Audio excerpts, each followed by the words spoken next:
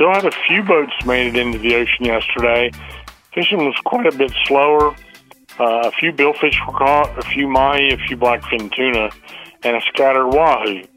I personally would be surprised if anybody made it in the ocean today, but we'll have to wait and see.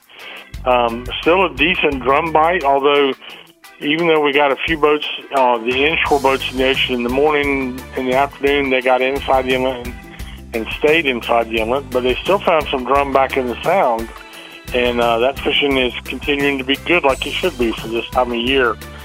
Some of that fishing most of it is, well, about 50-50. Some of it on cut bait on the shoals in the evening, and some of it sight cast into schools of drum, which is really, really fun to do.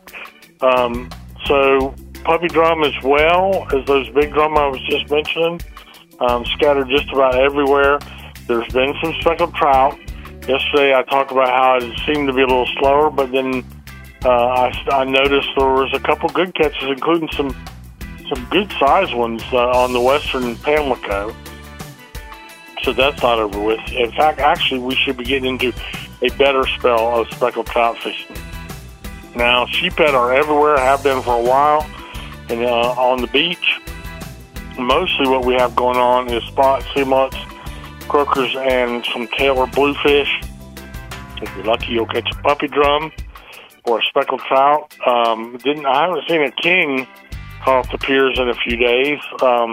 That was going along pretty good there for a while, but just haven't seen the pictures on the website, so I'm checking out to hear anything about that. So there's a little bit of variety on the surface. The swell is so big now that surf fishing is going to be a real challenge if it's even possible to do.